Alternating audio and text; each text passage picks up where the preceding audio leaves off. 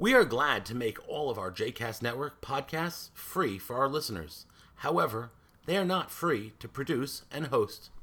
Please consider making a donation to JCast Network to help support our work by visiting jcastnetwork.org/donate. Thanks for your support. You are listening to Sermons with Rabbi David Seth Kirshner, a JCast Network podcast.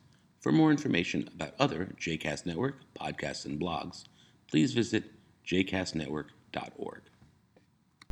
Invariably, what becomes one of the most awkward parts of Friday night dinner is that moment between when we wash our hands and say the Hamotzi. It's a moment, according to Jewish law, that we are supposed to remain quiet, silent. But for the most part, the Jewish people do a horrible job at that. We have come up with all types of loopholes and legal fictions to create sound and noise and to fill that vacuum of silence with just that, sound and noise. We tap, we hum, we make innuendos, we begin nigunim, and sure, that's all lovely.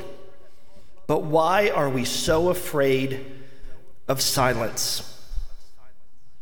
Silence is an important part of life. And sometimes, in some places, we need silence.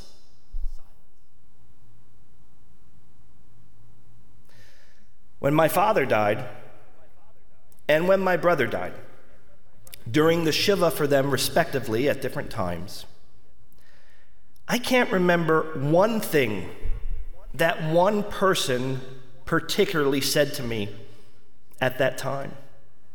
I can't remember one phrase of consolation. I can't remember one pasuk that was offered or teaching that gave me an emotional embrace.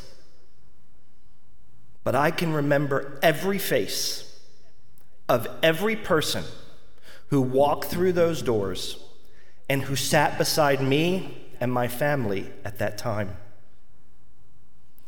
The ones that gave me the most nichum, the most consolation, were those who just sat next to me, who didn't say a word, but who were just quiet. In the Torah, after the difficult to explain death of Nadav and Avihu, the sons of Aaron who brought a strange offering to God, Moses tries to fill the vacuum with words of consolation or explanation or understanding, and the text tells us succinctly and powerfully, Vayidom Aharon. Aaron was silent.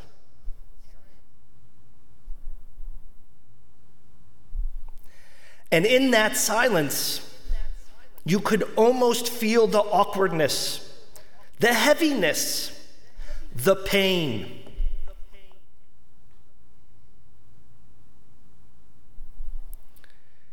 I would argue that today, in our world, is a time for silence. People have asked me, Rabbi, why haven't you spoken out more or written a piece or demonstrated on X, Y, or Z when it comes to the horrible and horrific and painful death of George Floyd, Zichrono Livracha, of blessed memory? And here is the raw and honest answer. Because I have nothing to say.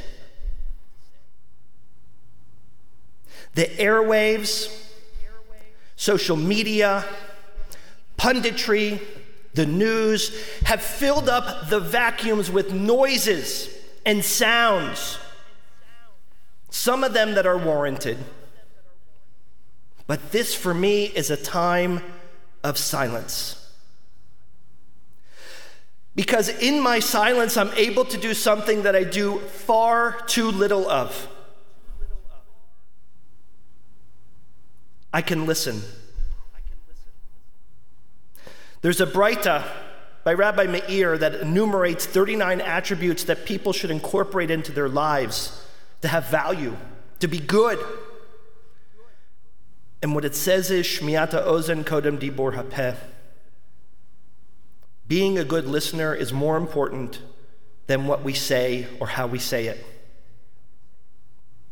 This is a time for the Jewish community, and in particular for the white community, to be silent for a moment and to listen.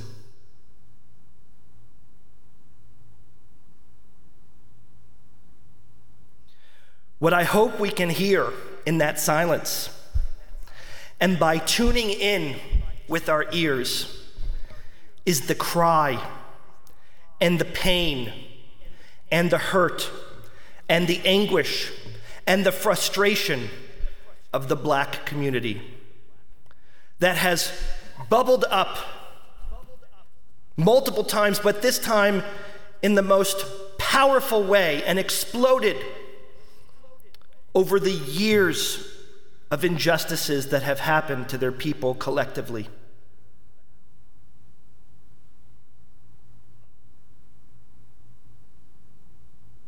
It's not a time for moral equivalency, to claim that we also know of pain. We do. Whether it's anti-Semitism or Holocaust or pogroms, of course we know of pain. But when someone tells me they hurt, it doesn't feel good when you say, "Oh, I hurt too."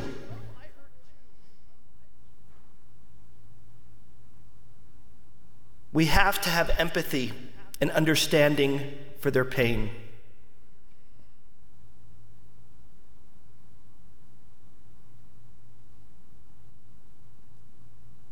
My daughter goes to a school called the Heschel School, and I'm very proud to send her there for many, many reasons, but one reason in particular is for the namesake of the school.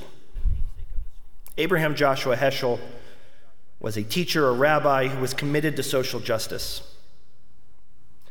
There is a well-known picture of Heschel marching arm in arm with Martin Luther King Jr. of blessed memory. It's very hard to Heschel without thinking of that iconic picture. I'm curious if anyone knows what it is that Heschel said to MLK when they marched there that day.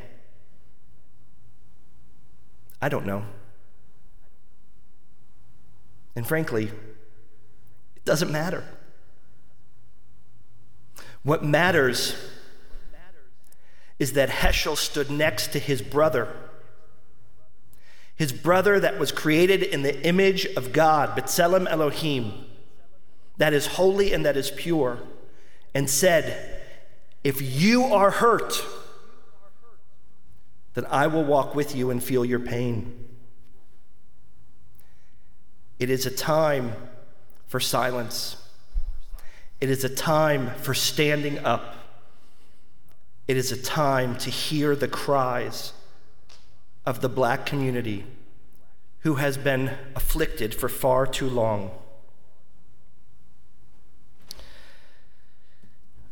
There is a fantastic coincidence that happens in the parashah this week about people who have to atone for sins. The Torah tells us that if I do wrong to another person, but I maintain my innocence, I still have to make retribution to that person. But to really atone is to look inward and then look outward, and to confess for the sins which we have committed. And that is a process, not an act, it is a process. There's a difference between an act and a process. Anyone who's ever worked in a kitchen knows an act is cutting an onion. A process is cooking that onion and adding it to ingredients. This is a process.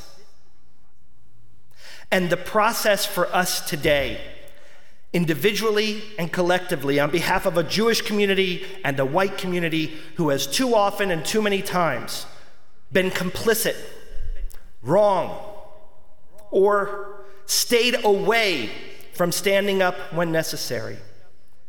is for us to confess the wrong and sins which we might have done. B'mezid uvishkaga, knowingly or unknowingly, as we say in the Kol Nidre, to the Black community.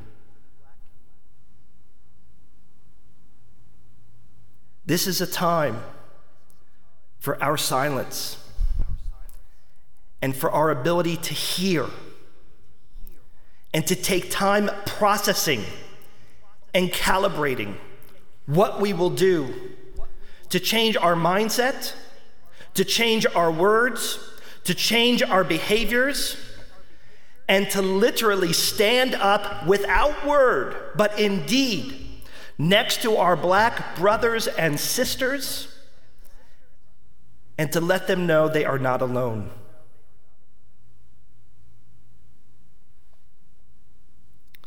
This week, Rabbi Feinberg alerted me to a demonstration that was happening here in Closter.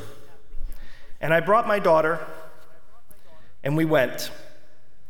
I didn't know till I got there that it was organized and orchestrated by the junior and senior class here at Northern Valley High School. There were about 200 to 250 people gathered, predominantly juniors and seniors. And let me tell all of you, you are in good hands in our future. These were kids that, because of the COVID-19 pandemic, were not allowed to have a traditional prom or a formal graduation ceremony with all of the pomp and circumstance that goes with it. These are kids who have had to have homeschooling for the last 3 to 4 months and not had the opportunity to be with their friends or play organized sports or groups that they're used to. But let me assure you that all of the things that they have been inhibited from have not stunted their maturity one iota. In fact, they have catapulted it. Because these kids have stood up. And the most potent part of that gathering for me were 2 parts.